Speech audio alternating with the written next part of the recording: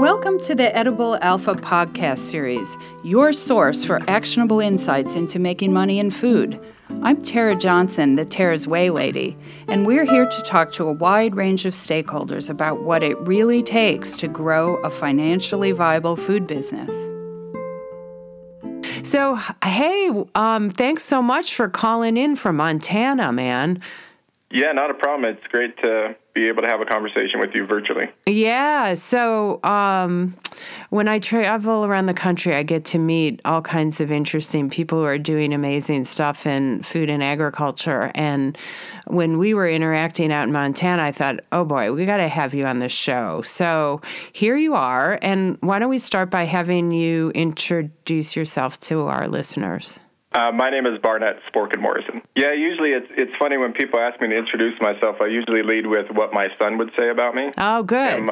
And my son, if he was here right now, would take off my hat and point out the fact that his dad was balding.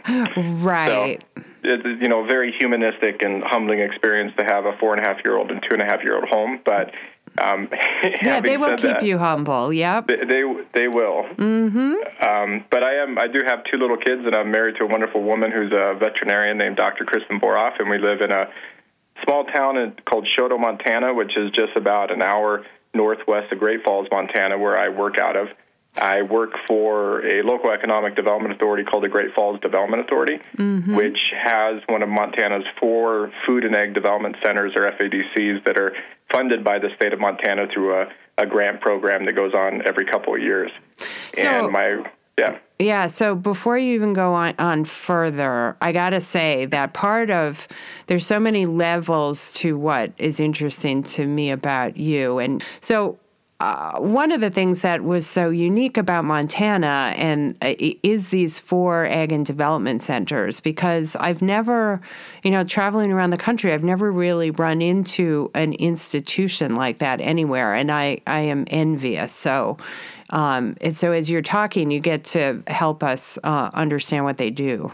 Yeah, so the Food and Egg Development Center program is a little bit around 10 years old here in the state of Montana, and it was originally supported by some USDA grants, and then the state took it over. And really, when you look at it, like from a 50,000-foot perspective, it's part of Montana's historic drive or desire to build further linkage effects on our tremendous agricultural production in the state. Mm-hmm. So when we look in, as you and I have talked about, when we look at the Rocky Mountain region where we are, the Northern Plains, and then you compare it up to Canada, to the Prairie Provinces, or you go into, your neck of the woods in the Great Lakes or the Midwest, we've lagged behind in Montana of actually putting those linkage effects on top of our agricultural production. And as an agriculture economist, that's what, as a public good, is in part because it's providing, safe, quality, and efficient food supply, but also because we can build, an economy based on top of it. And Montana's been stuck in this situation that whether it's high-quality wheat, whether it's the barley we produce, whether it's the cattle we produce,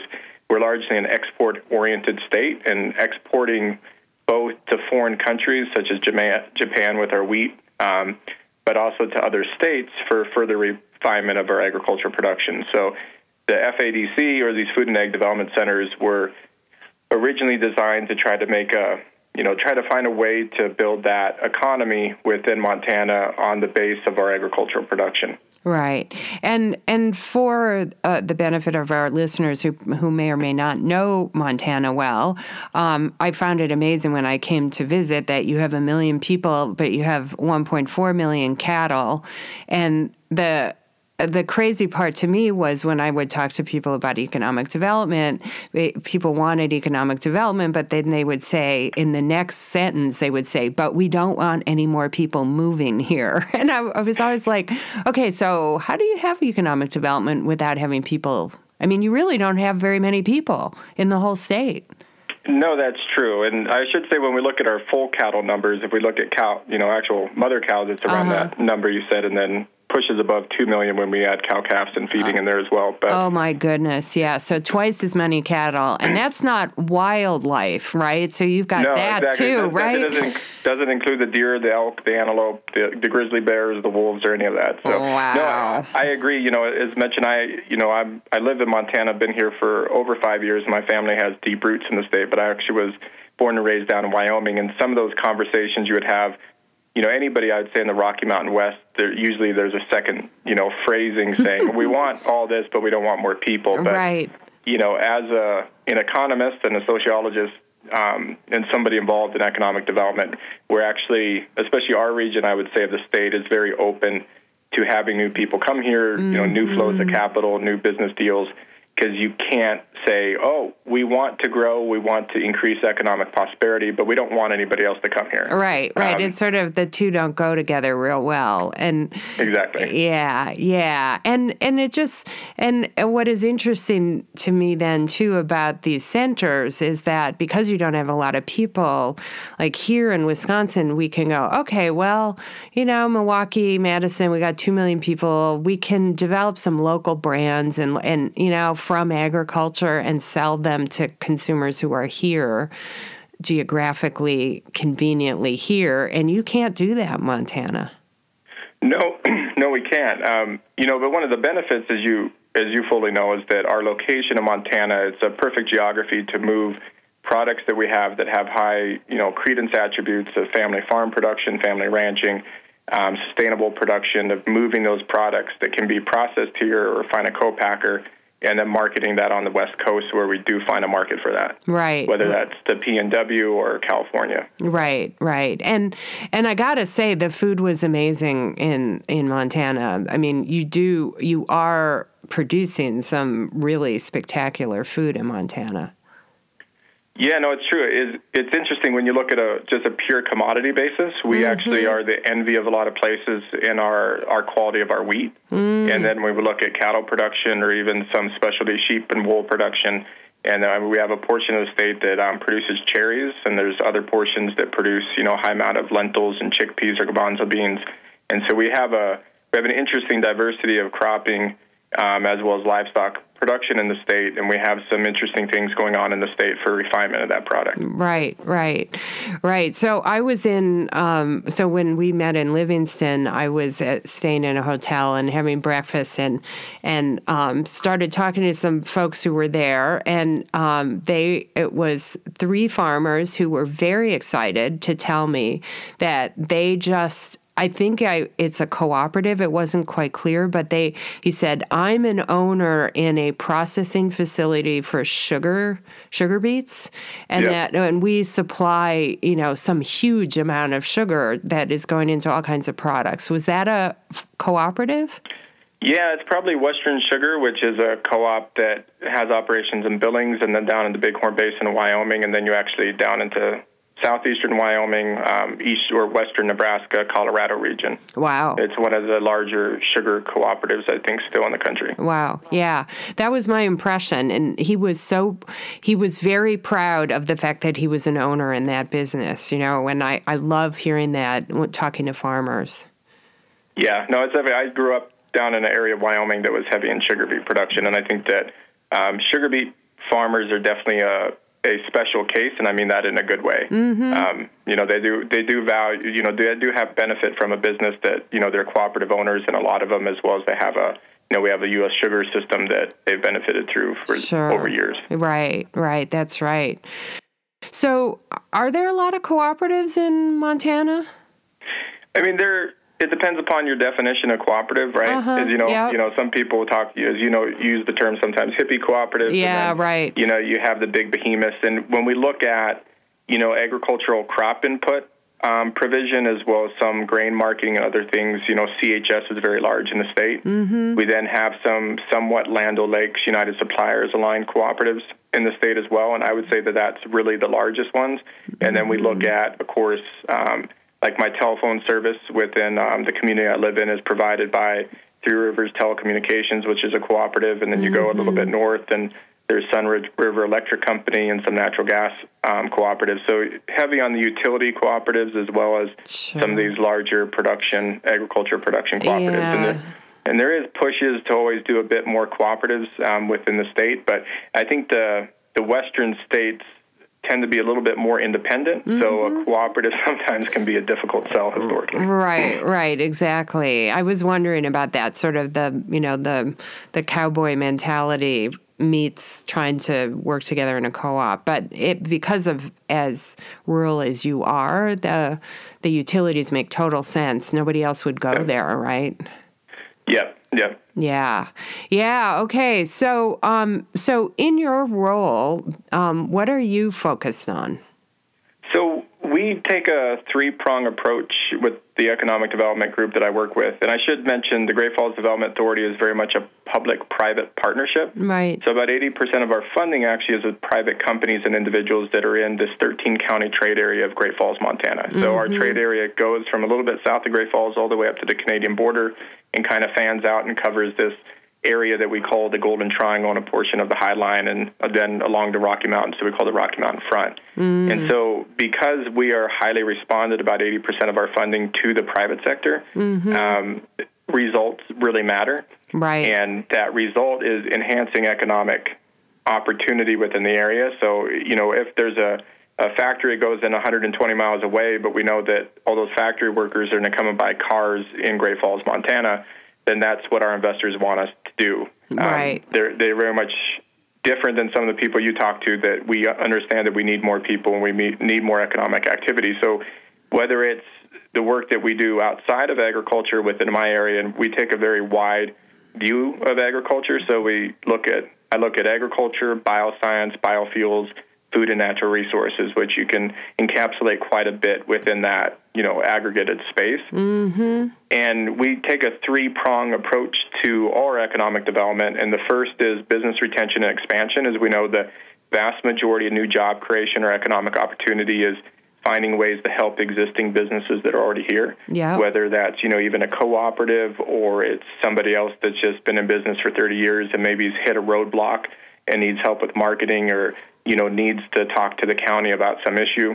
The second area that I do a lot of time on is business attraction. So trying to get new firms, whether it's foreign direct investment or it's domestic investment, to come in here into our area and to take notice of our the affordability of production here, low cost location, overhead costs, as well as ease of planning and zoning in comparison to other parts of the country. And then the third part is, developing that entrepreneurial ecosystem to try to, let somebody, if they're in, Choteau, Montana, where I live, or Shelby, or even someplace like Chester, Montana, to say, okay, you got this great idea. You want to make this, healthy snack bar. How is it that we can facilitate you, feeling free to come up with that idea, pushing forward with it, thinking that it could be a dream of yours, and then provide them help and assistance along the way to see them to success. Right. So, Jan, the center in Ronan, it's analogous to yours, right? It's one of the four. It's one of the other four, yeah. Yeah, and so that's one of the things that's interesting to note is that the first about 8 or so years of these food and ag development centers, the Great Falls Center wasn't established and it wasn't funded. And Great Falls came in just about 2 years ago with kind of a different take on things. And so for the first few years of the food and ag development centers, the largest focus has been on cottage industries, I would say. Right. And, small scale producers, small scale, manufacturing, small scale, eating local, food to institution type stuff. And there's really nothing wrong with that. But then when we looked at this north central Montana, that's a huge commodity producer. Right. It's known worldwide as the Golden Triangle, and you'll meet people that are buyers, anywhere in the world, and they know, okay, the Golden Triangle is this area of Montana, and this is what they produce, and this is where it comes from. Is that we came in and said, okay, we're going to focus still on this small scale stuff that people focused on, but we really, really, really need to bring the companies in here that are going to put a $40 or a $250 million plant in place and employ 40 to 120 people so that we can capture, more tax revenue, that we can have higher wages, that we can increase the basis price for the commodities. And the second thing on that is because we have been export-oriented, especially when we look at our pulse sector and even our wheat sector for that matter, that because of trade concerns we have currently is we need to really enhance this economic, taking advantage of emerging domestic economic demand for some of our crops rather than just putting them on a Panamax vessel and sending it overseas. Right. So that must be what led you to get involved in the whole plant-based eating movement. It is, yes. Yeah. So it's so crazy to meet somebody who's got this heavy, I mean, you're an ag economist and you understand agriculture big time, and you're interacting with what at least started out as sort of a fringy part of the food, world, which is the vegan people who are kind of crazy about animal anything. So you get to talk about that. How did you start getting involved and what are you doing? Yeah, so, before I came on board, and that's something I should share, my background, I grew up in rural Wyoming, and I got a master's degree from what I used to joke when I lived out in D.C. People would ask me where I went to school, and I would tell them the Harvard of the West. Mm-hmm. And they would usually reply, "Oh, you went to Stanford," and that's when I would take, another drink of my beer and be like, "No, the University of Wyoming." And that's usually when they would either want to talk to me more or just walk away. Right. But, after I got my master's degree at University of Wyoming, I went out to work in Washington, D.C. for a little-known government agency called the Foreign Ag Service. And as an agriculture economist and international trade specialist within FAS, I spent 3 years helping to negotiate trade agreements, specializing in SPS and TBT concerns, as well as doing international analysis, and then served overseas as an agriculture attaché and even served as an acting senior commercial officer for 3 years in Central America. And, so I kind of, in this role, have a little bit different background than others that have been involved in, I'd say, economic development rooted in agriculture in Montana, because I grew up in a town of 300 people.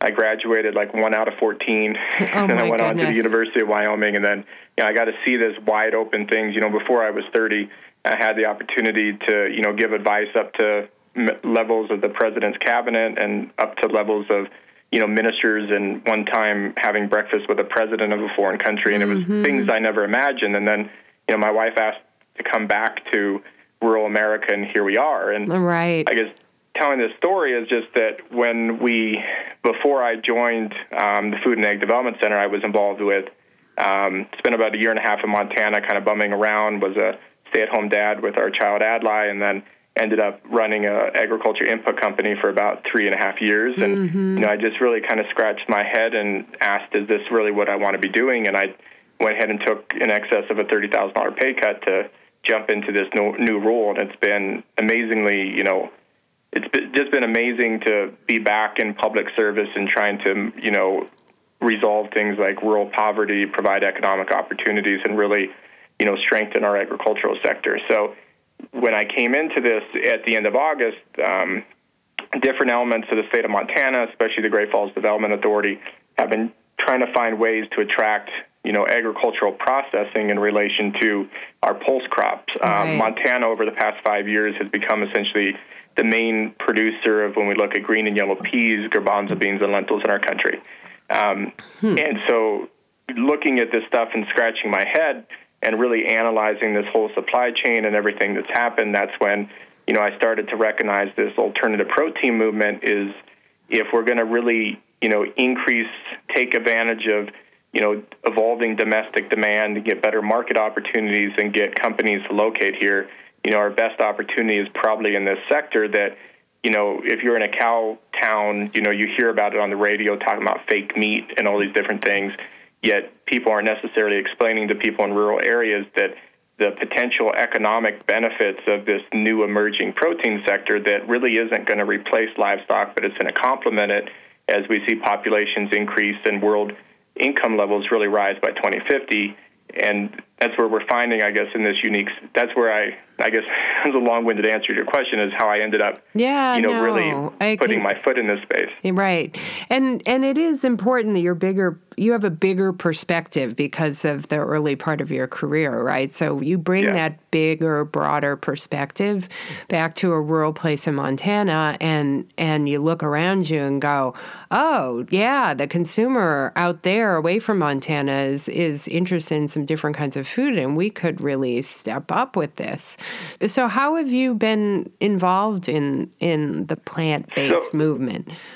So beginning, it's interesting when we talk about plant-based, because I realized as I've gotten involved in this that I was raised as a flexitarian. So this is, a term that is flown around there, that there's vegetarians, there's vegans, there's, carnivores, there's, all these different things. Right. But a flexitarian is that person that's like, you really don't have a problem with the fact you might go 2 to 3 days without eating meat. Right. And And so part of mine is, I was more open, I guess, to accepting this because I grew up, in a county the size of Connecticut and Rhode Island combined in Wyoming that when I graduated high school, it only had 27,000 people. Right. I mean, it was a true rural area but I grew up with I grew up in a Jewish household that kept semi-kosher, but then my mom was also a vegetarian. So, she would go to the local bean mill over in Powell, Wyoming, and later Burlington, Wyoming, and buy 50-pound bags of lentils or chickpeas or black beans, and you would go 2 to 3 days with only eating vegetable stuff, and then we'd have deer, chicken, or beef on another day. Mm-hmm. So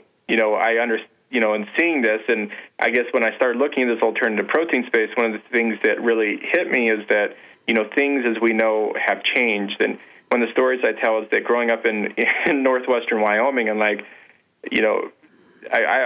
should say I'm 35 years of age going on 36, so when I was like 5 or 6 or 7 years of age in the late 80s, I remember my mom would make hummus, right? Right. And we'd go to a potluck. Right, with hummus. With hummus in the late 1980s outside of Cody, Wyoming. And people would be like, what is this?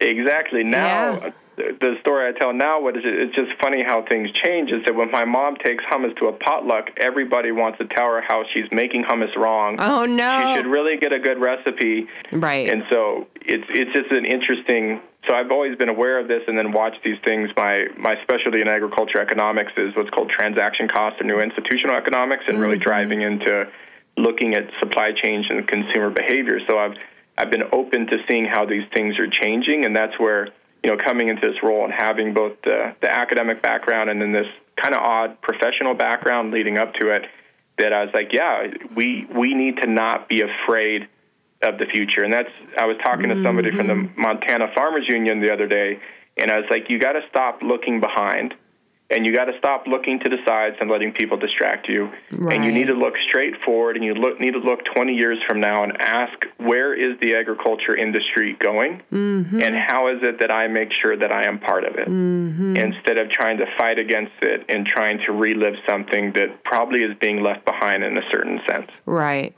It's kind of, we're a dairy state here, right? And all the alternative milks that people are now drinking, it's kind of like the industry looking back here is, well, we got to get a regulatory thing and fight the use of the word milk with all these other nuts and nut milks and stuff. And it's kind of like, but that's not going to change the consumer. Like, the consumer is moving away from dairy for reasons that are probably health related, and just changing the word. Like, we're wasting a whole bunch of time if that's what we're going to do.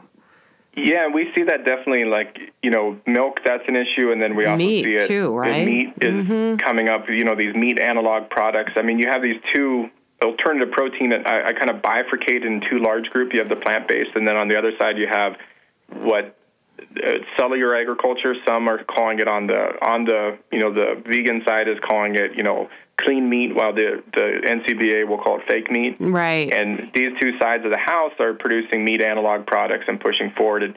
And the reality is much of the anguish, I guess, on cattle producers, and I have friends that are cattle producers, my in-laws are cattle producers, is they're concerned about this fake meat appearing. And I try to explain to them, it's like, one, they're not going to put it in the grocery store in Montana anytime in the next 10 years. Right. You are not their target market. Right. And unless there's a huge aha moment, I mean, I've met these people that have the startups and the leading companies that, are working on cell-based meat, and everybody is saying, unless there's that huge aha moment, we're 10 years away from having anything that would be cost competitive, even, somewhat cost competitive, that you would find it in a Smith's or anybody of Kroger brands or Walmart or something along the lines. Right. And so there's like 20 states, I think, right now that are considering, meat labeling legislation, which is just kind of one of these things that, the federal government's already come out and said, we're going to do this and we're going to promulgate rules, but all the states, because the lobbies are saying, oh, no, we have to make sure they're not selling fake meat in our state. Right. And it's distracting, I think, away from some of the conversations that we can have about economic opportunities to enhance rural areas. Right. So I got to tell this story because it was such a crazy thing. I was flying probably 10 years ago. I was flying from the U.S. to London, and I started talking to the person next to me on the airplane because I'm one of those annoying people who talk to you when you're next to me in an airplane. And this person was coming from Perth, Australia, and going to London to be interviewed by the BBC because he was an artist in Perth, Australia, which is like the farthest place away from anywhere you can get on the planet. And he had a studio, an art studio, where he was growing cellular meat on structures that he as an artist had created. And he was doing this he had contracts to do this in places like Harvard, in research labs who were doing this kind of work. And he said, well, he did this because doing it as art allowed people to have conversations around the ethical issues around what they were doing that couldn't happen otherwise. And I thought, what a crazy thing. And this was like 10 years ago, right? So It's been going on for a long time. And the cellular stuff is like putting us in a place where we do have to have conversations about that, I think. I mean, plant-based is one thing, but cellular is another, right? It is, and it's been fascinating as I've gotten more involved in the space is realizing that some of this work on cellular agriculture actually began back in the late 1940s.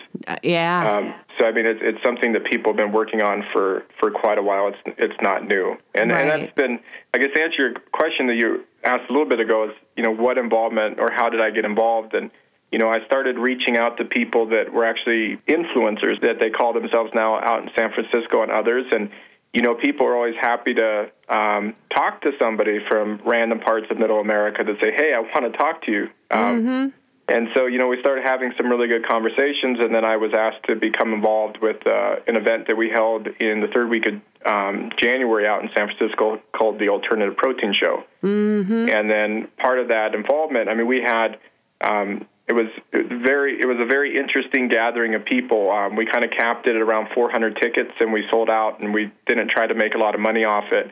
But we brought in, venture capital from the world over, heavy, of course, on San Francisco stuff, but people from, Singapore and other countries. And then we had quite a few startups, but, big agri-giants in our country, both manufacturing and processing companies were there present as well.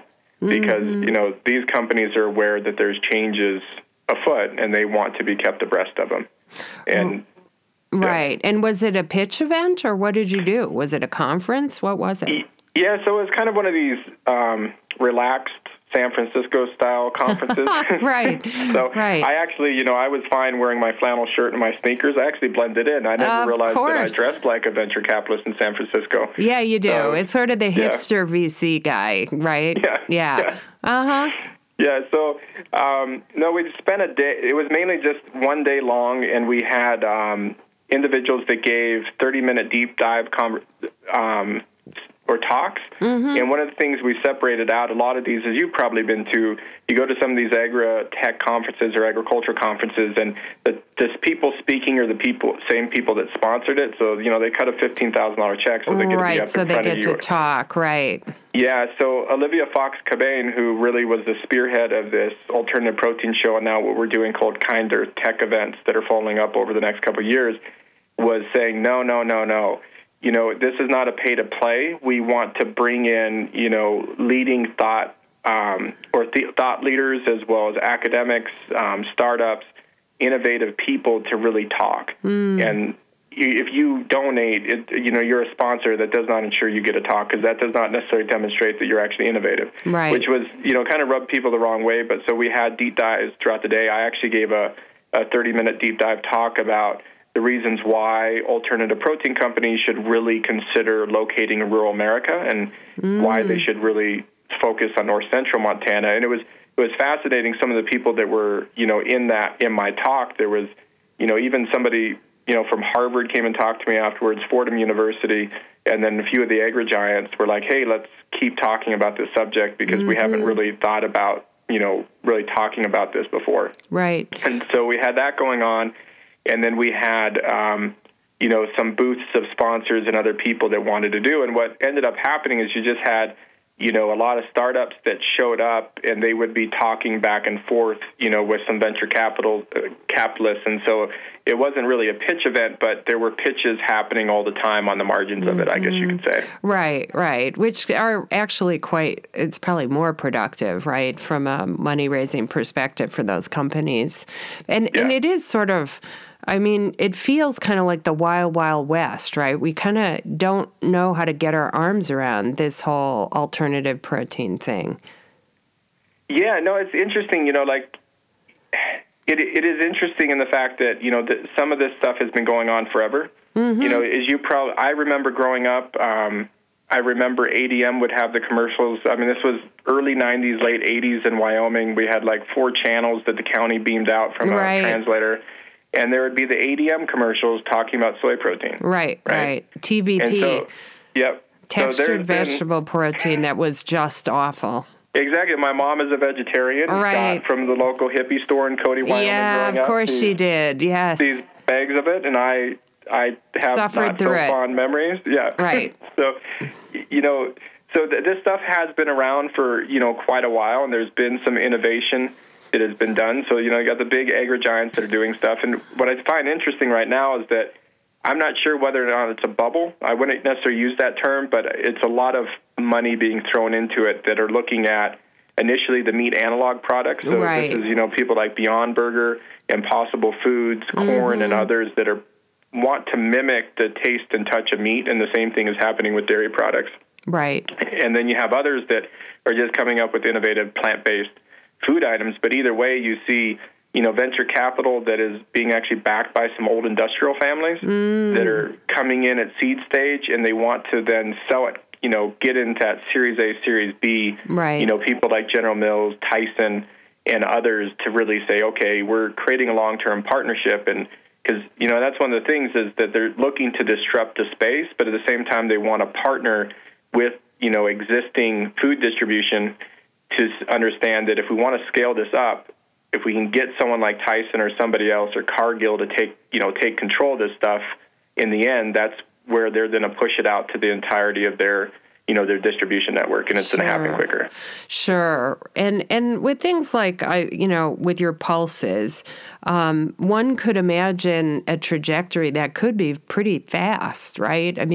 This isn't like beef or animal agriculture where you have to go through the life cycle of the animal. So, a brand like Niman Ranch Meats, it took a long time to grow that alternative, husbandry brand because it was constrained by that. And pulses, not so much, right? You could see this growing a lot faster.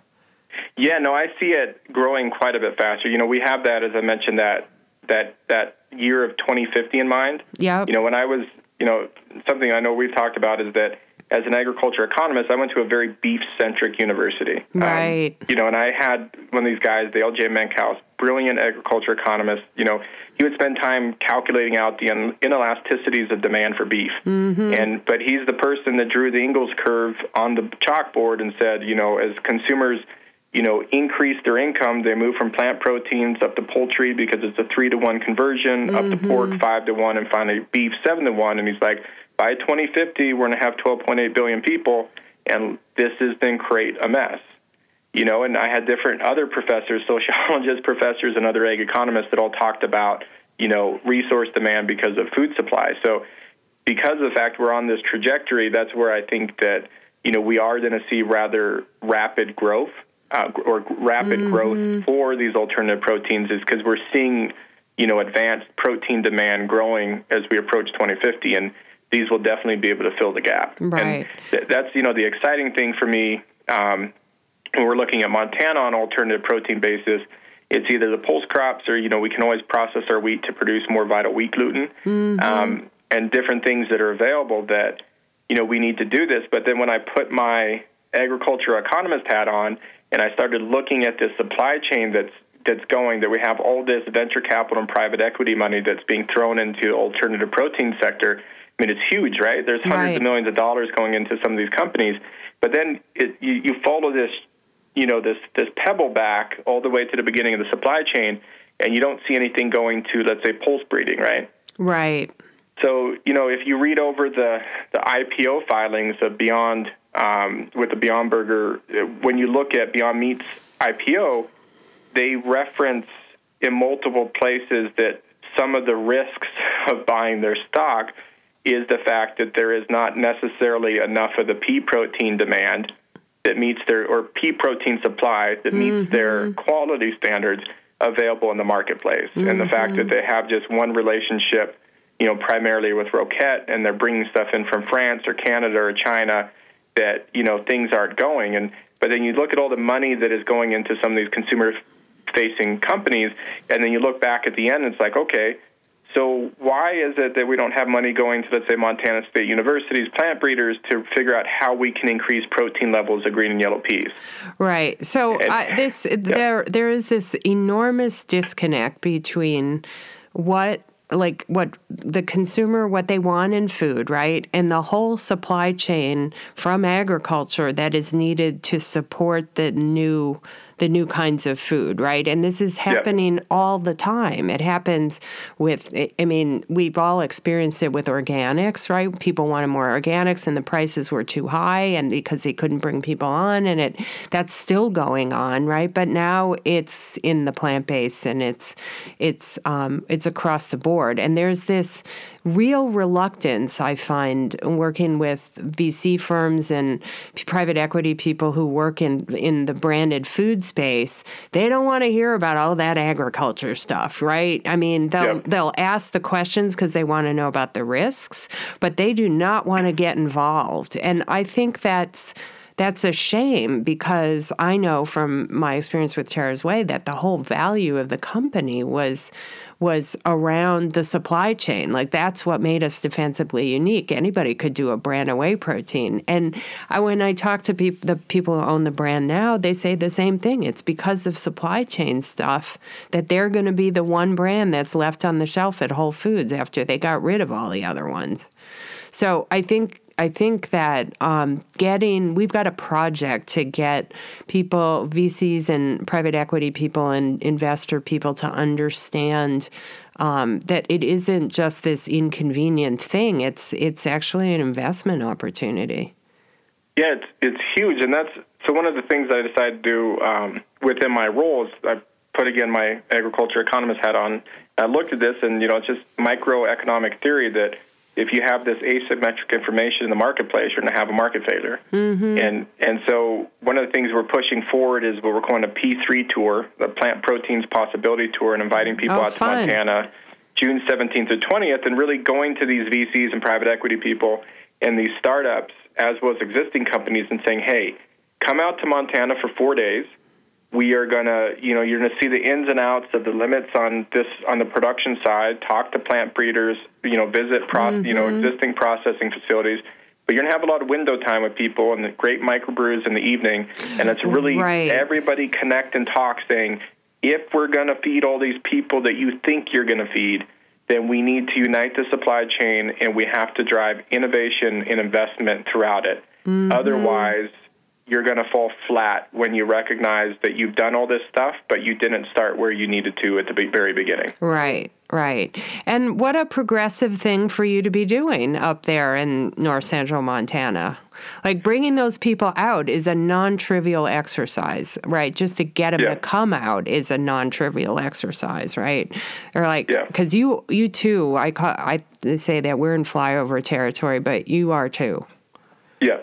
No, and that's, one of the things that, I think that one of the exciting things about the alternative protein industry is that when I talked to people when I was out in San Francisco in January, is saying that in some ways it is this division between the coast and the flyover country, right? And then you get these certain actors within the alternative protein sector that try to demonize agriculture and say farmers and ranchers are ruining the environment. And I try to point out, it's like, hey, wait, consumers are the ones driving the bus. Like, agriculture is simply responding to consumer demand to produce a highly efficient, high-quality, and safe food product at a very low price.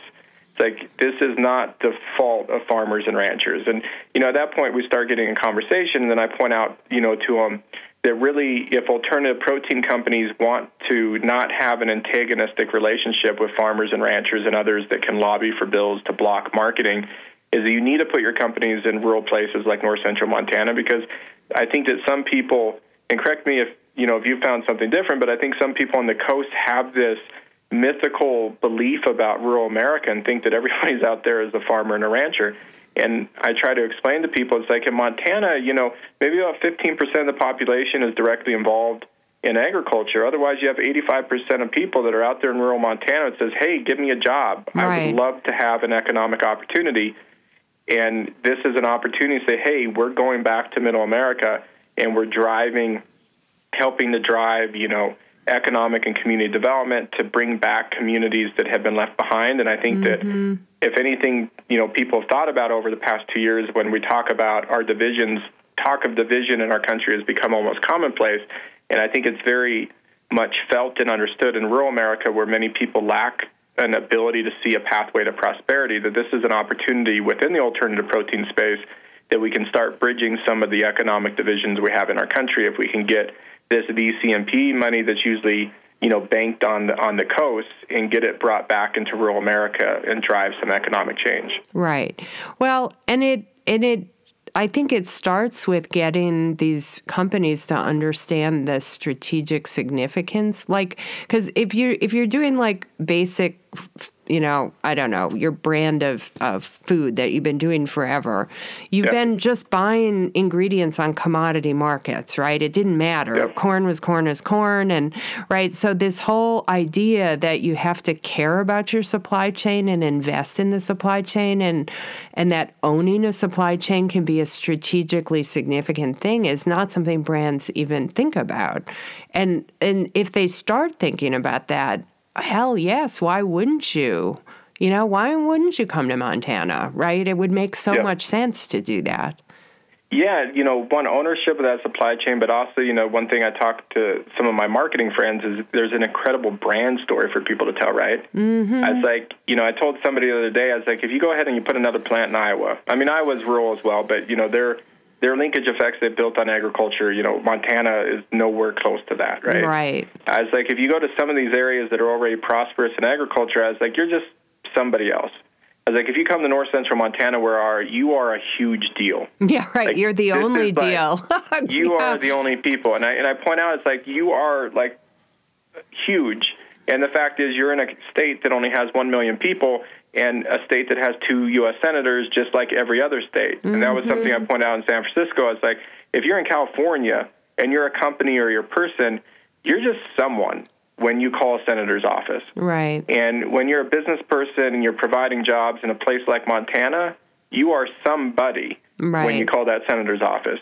And that is something that some of these new emerging brands can really take advantage of. Mm-hmm. I would say in some of the sparsely populated rural states is you can get the low cost of production, you can get some political backing for the things that you're doing, and you also can tell a story, as part of your brand, saying we went to this traditionally, livestock and crop producing region, and we provided quality jobs for people. Mm-hmm. And we supported the agriculture industry. We brought up basis price. We are not antagonistic to rural America. We are actually reinvigorating rural America with this change in the food supply. Right. So it's remarkable to me. So I also feel like part of the rural America thing is getting young people to go back, right? Or maybe go back or go there for the first time, right? That younger people tend to be the more, we're more innovative when we're young.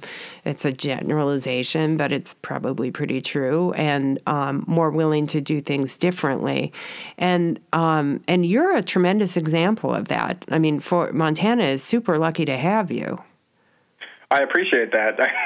I mean, seriously. Yeah. No, seriously. And you look around you, and as I travel around the country, I get to meet, people like you who are either there for the first time or they move back later in life, and they're trying to make a difference in rural communities. And I think that message, that story needs to be told on the coast as well, right? Because there's this oh, it's just hopeless out there in flyover territory, right?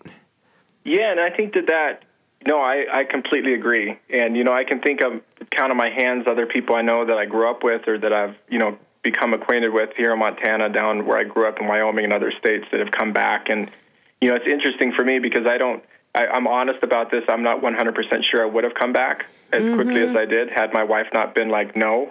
We're going back, yeah. We're going back. I probably would have, been a Foreign Service officer, a diplomat for a few more tours and then probably came back. But I am, I went through some time being it's mentally difficult to come back to a place that doesn't have much economic opportunity. And it's like, oh, geez, this is what I went to college to get away with. This is why I went to D.C. But now coming back, I'm like, there are, I don't know, I was thinking about this the other day, and this may be a little bit too esoteric, but, I have these 2 young kids, and I remember of all the amazing things that were part of my rural life and my rural upbringing. Right. And there is a sense of hard work, I guess to say, that comes with it. I had this professor in college that I got to know pretty well, and he was a rural sociologist, and he used to talk about how after he got done with his PhD, he went back to Casper, Wyoming.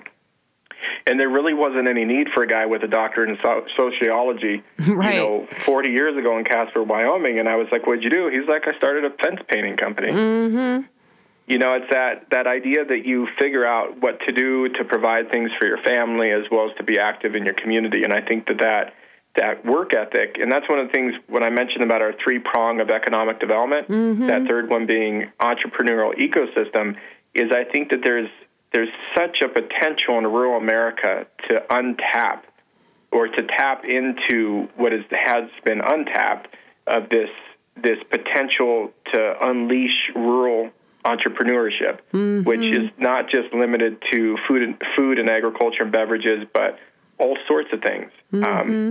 Because I think that if you grow up in a rural area like I did, I used to tell people this, I knew that there was more to the world than my town of Meeteetse, Wyoming. It was obvious. Now, I think of a cousin of mine that grew up in Jersey City outside of New York and another one in Los Angeles. Their whole world was right there. Right. But it's very clear to someone in a rural area that, everything's not here. And I think that is something that can drive people into the process or drive people through the process of innovation far better, I guess, than you could say in urban areas.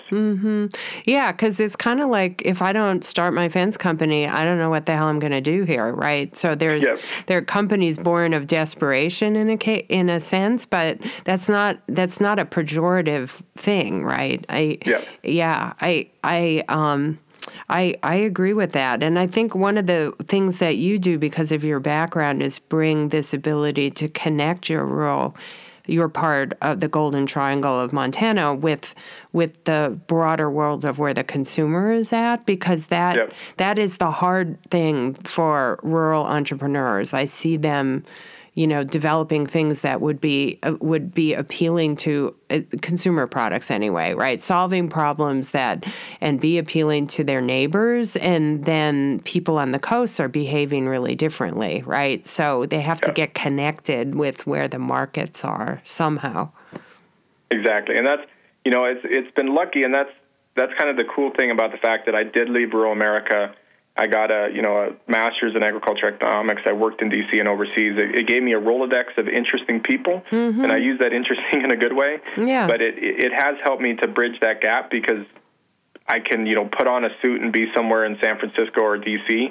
and, have a conversation with somebody, and then I can, be in my jeans and T-shirt out here and have a conversation. And I see that, a lot of my wife and I have had this conversation that it's similar. What I get to do right now is this Food and Ag Development Center director in Montana is very similar to the work that I did as a Foreign Service officer or as a diplomat, is that I'm really acting as a diplomat on behalf or emissary on behalf of this chunk of Montana that I'm working in.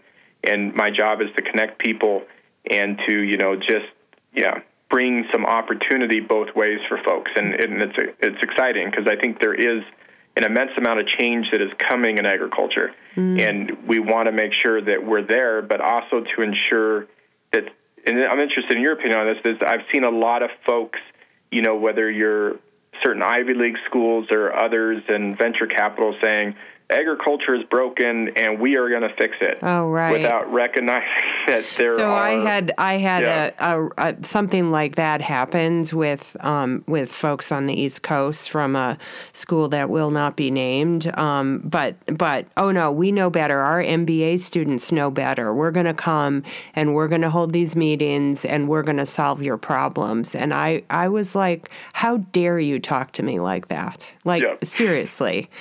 Because we've been here. It's not like there's nothing going on here. It's there is an arrogance that folks from the coast come at us with that I think, I don't know. It's very unproductive. Yeah, and that's one of my hopes is trying to put that flag up there and saying, you think you're going to change agriculture and food production? Well, there's a lot of us that have been involved in this. For a very long time. Yeah. And we know how to change it, and we've been working on changes for a while. So if you want to be part of this, why don't you sit down and talk with us? And let's come up with a way to work together. Otherwise, I fear that, we're just the markets, it's just not going to work, I guess to say, Yeah. Well, it's sort of survival of the fittest capitalism, right? So we're going to develop these brands that are going to we need really high quality pea protein supply, and we don't want to care about that, and so we're just going to develop the brand and start the sales. And it's like you said, then someday they're going to start not having the protein quality they need to have their functionality in their food, and then what do you do, right? Yeah. And instead of having a conversation with people in rural America could actually help. I was in an event in a town, I call it Boot Camp for a Town, that I was doing in Fairfield, Iowa, and there's some really large farmers there. The board members for Farm Bureau, and in Iowa, those could be, I don't know, is 2,000 acres a large grain farm for Montana? It may not be, but for us in the Midwest, that's a big farm, right? And those farmers were saying to more entrepreneurial, goofy little brand people in the who are also part of the group, they're like, if you came to us with something that had a value proposition that we could make more money at that than we could do at, raising corn, we would do it in a heartbeat. But, you come and tell us, well, grow broccoli, right? But do you have any idea how much broccoli, 2,000 acres is? It's like, we could probably feed the whole country. So, there's so much opportunity if we would just get people from agriculture having conversations with people in the food world. Yeah, and I also think, and this is interested in your opinion on it, is coming from a consumer behavior side that has just fascinated me since undergrad, is that when I look at food products, we know they can be bifurcated usually on processed content attributes on one side, the things we can touch, taste, and feel. And on the other side are these credence attributes that, just make you feel good. You can't touch, taste, and feel. And those things that credence attributes, as people become more affluent, incomes increase, education increases, they start valuing those credence attributes more, humanely processed or sustainable, organic, natural, ancient grains. And the vast majority of those credence attributes are ones that only agricultural producers can provide. Right. And I've been talking about this since grad school when I try to work on these projects to demonstrate to ranchers in Wyoming that if we have this national animal identification system, it would be great, not only for epizootic reasons, but because then we could trace a cow or steer all the way to the table, and that allowed the consumer to connect with the producer. And we went nowhere with that. We couldn't get the Wyoming Beef Council or the state, anybody to fund it now about 15 years ago, but now people are starting to wake up to that. And what I'm really hopeful is finding ways to allow, more of that consumer expenditure that is being spent, or that willingness to pay for those credence attributes, is find a way that we can draw that through the supply chain back to producers. Right. Rather than having that captured by retailers, especially. Right. Well, yeah, I mean, it starts with getting people in these companies to understand the opportunity of a supply chain. It's not just something to be taken for granted. Yeah. Have you been involved in that? I read about this. I don't know, 6 months ago, that it was this hot investment opportunity for a company in Wyoming that was going to use blockchain to trace. Yeah. Did you hear about this? And I was so how are they going to actually get that through a slaughter facility? I just don't understand. The funny thing about that is I remember I watched a YouTube video based upon that. Uh-huh. And after my wife, I was like, I am so annoyed. And she was like, why? And I showed her the video, and she's like, you were talking about that in grad school. That was the project you wanted to do. I was like, I know. So that was this whole thing, is that back in 2005, myself and a professor, we looked at doing this whole traceability, as I was mentioning, about animal ID. And blockchain is just, these hyperledger technologies or diversified ledgers, they're just a different way of doing record keeping on traceability. I get it. And so that's where I was like, oh man, I tried to get people to understand the potential of this 15 years ago, and now some of the people that said I didn't know what I was talking to are out there in my home state of Wyoming saying that this is the future of beef production. And I was like, oh, well, yeah. I just find it interesting that somehow it's actually blockchain that made it sexy right now, because it's like a technology in search of an application, right? But, and plus I think, sorry, go on. Well, and then it just doesn't, it runs head on into a commodity agriculture system where you, in a large scale slaughter facility, they can't keep track of it down to a steak. You know what I mean? Yeah. It's just impossible the way the whole physical world is set up. So, yeah, this idea of applying it's like a software app to me, right? Oh, the app is going to solve everything, but actually it runs head on into a world that's not set up to support it. Exactly, and I think that's one of the things I think we've seen, and I think we're on the tail end of it mainly because, the ICOs, the initial coin offerings have kind of faded, but, everybody was attaching blockchain to every food and agriculture item, saying that it was the new great thing.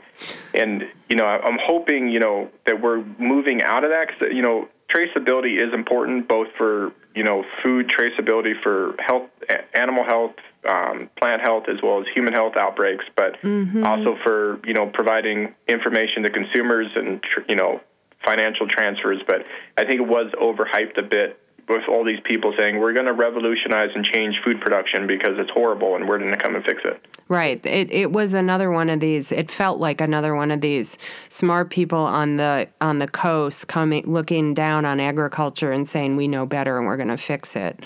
And without them understanding how the infrastructure would even work. I mean, it just, And there are consumers care a lot about traceability. I mean, they are. Traceability may not be the right word. I think transparency is a better word. They really actually do want to know where their food came from, and that is a new thing, fairly new. The degree to which people are focused on that is a new thing, and it is one of those attributes that you were talking about, right? The intangible attributes. And the other one I would add to that is a brand. I mean, having a brand that makes it simple for people. Don't make me think about all of the transparent steps along the way. I just know Niman Ranch does this humane practices thing, and I just look for Niman Ranch, right? Exactly. So the brand is so important to simplify all that for people. Yeah, and it's, specifically on traceability, it's interesting. I remember I had this steak lunch with a guy in Guatemala now about 8 years ago, and we were talking about this concept of traceability and transparency. And he had previously worked for Dole, and he was like, oh, we've been on top of that. And I was like, what do you mean? He was like, 5 years ago, we introduced Dole Earth. And I was like, what is that? And so at that time, but they had launched it for the European market, was you could pick up any bunch of banana when you bought it at a Carrefour or a Tesco, and you go to a website, put in your code, and you could see the farm it came from. Wow. And you could see even videos. You could learn about, audits of human resource stuff.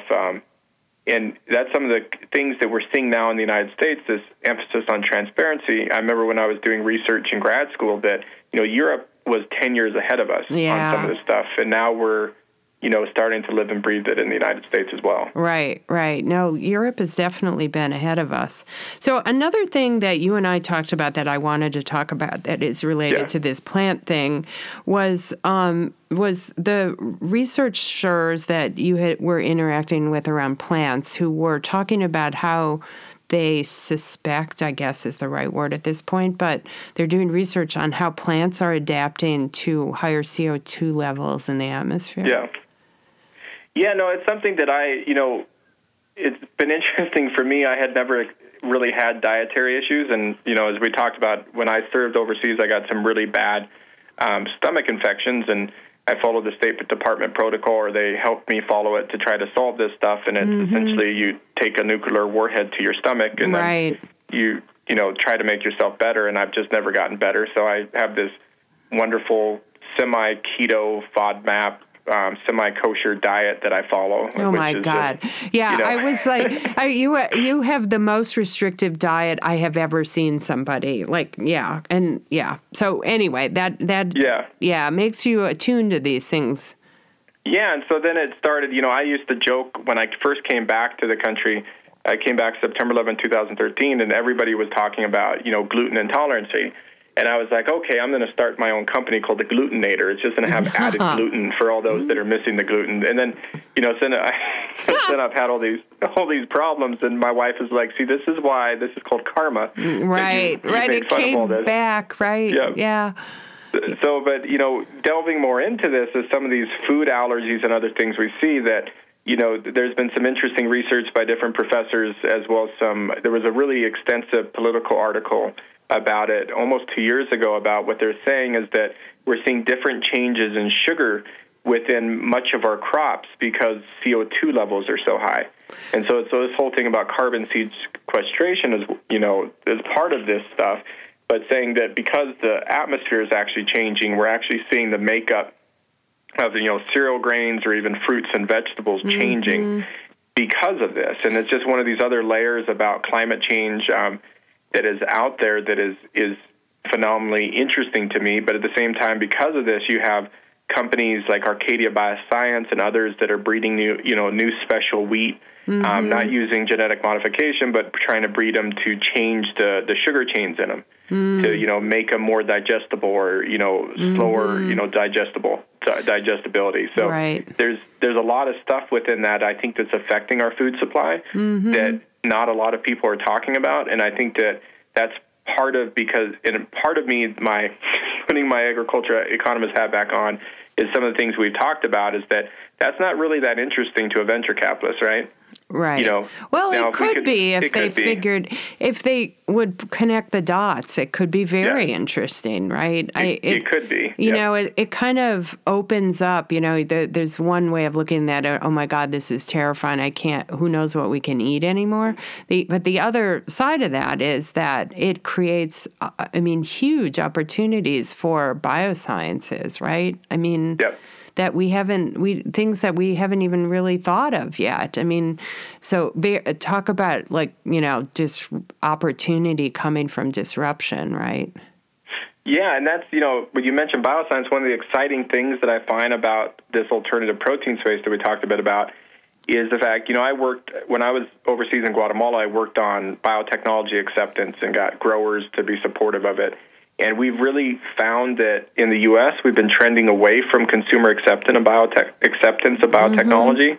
And in some of these consumer groups that are saying yay to alternative proteins, including cellular meat, are the exact people that have been against biotech. And so they're kind of clashing in their head now between stuff, which is opening up, I think, some options moving forward that we can really drive things with technological advancement in the food and egg sector and have a bit more consumer acceptance. Yeah, I think this is such a crazy thing in agriculture right now because I think everybody is willing to admit that they're experiencing more climate variability, right? So everybody gets that part. And, what was a predictable cycle of water and heat and all temperature and wind and all those things now isn't quite so predictable anymore. So we agree about that, but then we can't, the word climate change has gotten so politicized, so we can't really think about that, right? Yeah. Or talk or use that term for what is going on. But all of that variability, suddenly we need, like, the biological sciences need to get applied to agriculture to get more, ecologically based resilience, as opposed to a chemical approach that optimizes for one set of conditions that are not going to repeat anymore, right? So it's just like this incredible opportunity for scientific research in agriculture. Yeah, no, I think it's super exciting. And that's one of the things, I think everything from like Mars Corporation, they're working on essentially, inoculating corn that would provide its own nitrogen, like legumes. Mm-hmm. You have like the Land Institute that has been working for years on the perennialization of grains. Mm-hmm. And there's all these different actors that, have deep roots in agriculture that are doing things. And I think that there is some room for others outside of agriculture to come in and collaborate. And I think, though, that it's interesting on this, some of the advancements we see in agriculture. It's, something that is just going to start popping up is, using genetic modification in livestock production. Right. And so CRISPR technologies, I often ask some people when I talk to them about alternative proteins, I ask them, it's like, how do you think that we have cloned animals in our food supply or progeny of cloned animals? And they say no. And I'm like, we do. So I ask them, what's going to happen in 10 years from now when leading genetic producers, especially in the cattle sector, start using CRISPR technology to genetically modify their cattle? Mm-hmm. And that's where I say 10 years from now, like all these labeling things that are going on, when you have meat that is genetically modified using technology on the store shelf next to meat that was grown in a bioreactor, what is going to be truly the definition of meat in the next 10 years? Mm-hmm. And these are things that I think and then there'll be like interesting. The meat that has, from your neighborhood grass-fed co-op person, who it is going to get really interesting, right? And it'll be interesting to see how consumers react to it. I think that what is pressing to me is the most pressing to me is dealing with this climate variability. And how are we going to keep farmers being productive because the world needs them to be productive? How are we going to keep that happening? Right now, we're like headed into a really vulnerable place, right? Because the technology hasn't happened yet. Yeah, and that's, driving back when I talk about the innovation in this alternative protein sector, and that example I used about, pea protein supplies not being, necessarily there, is that we know that as the climate, even seeing here in Montana, the drought conditions we've had over the past few years and increased heat and then, decrease in precipitation, you can't grow pulse crops that well when things are hot and dry.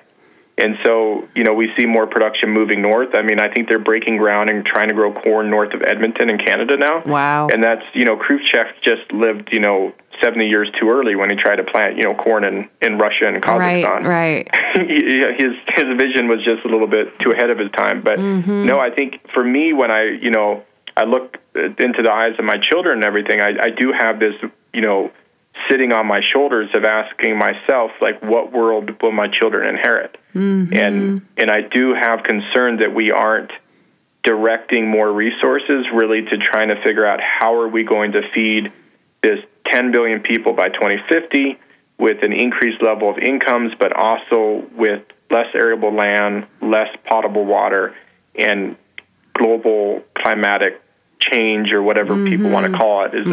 I think right now, and I think it's in business as well as even just everyday life, it seems that people, I don't know, this is my just my pure American, citizen hat on. It seems that people are too focused right now on divisions and too focused on trying to blame others. And that's what, the people that try to divide us, their ideologies are, the politics of blame, rather than saying, we have a problem that we're facing as all as humanity. How is it that we can actually work together to do this, to have a new agricultural revolution, like what I would like to call is the common agricultural revolution, that addresses these issues that we have looking towards 2050. Right. Yeah, and I am super glad that because you're a younger person than I am, right? And I'm so glad that you are thinking about stuff like this because you're going to be around to forward things longer than I am. Yeah, because we need young people and we need old people. We need everybody, right, to be engaged with this. So we've covered an incredible range of stuff. Have I missed anything? Have we missed anything? I don't know. Hopefully it wasn't. Hopefully the conversation was okay. No, I think it's fantastic. I think it's super valuable to be able to talk like this about agriculture with people who understand agriculture. And I'm sure it's going to be great for our listeners to listen to. So thank you so much for joining us today. Yeah, the one thing I should mention that, I'm thankful to 560 KMON, which is a powerhouse AM station here in Montana that covers 23 counties, which is larger than many East Coast states. And right. 23 counties is a big deal up there. 23 counties and extends up into the prairie provinces of Alberta and Saskatchewan, and they're a very important voice into rural Montana. They were nice enough to let me come in here to record this today. Oh, cool. Yeah. Well, thank you. And thank you for being resourceful and finding that, because cell coverage, we could have a whole nother conversation about that topic, right? Yeah. I keep telling people I think I'm going to be dead before we have universal cell coverage in this country. And I'm not that old, right, actually. Yeah. So I'm like, oh, God, this could take forever. Yeah. Awesome. Well, thank you so much for your time. Yeah, you too. Take care. Okay. Bye. Thanks for listening. You can get more podcasts by subscribing on iTunes or your favorite podcast app. And you can learn more about Edible Alpha by visiting our website at ediblealpha.org.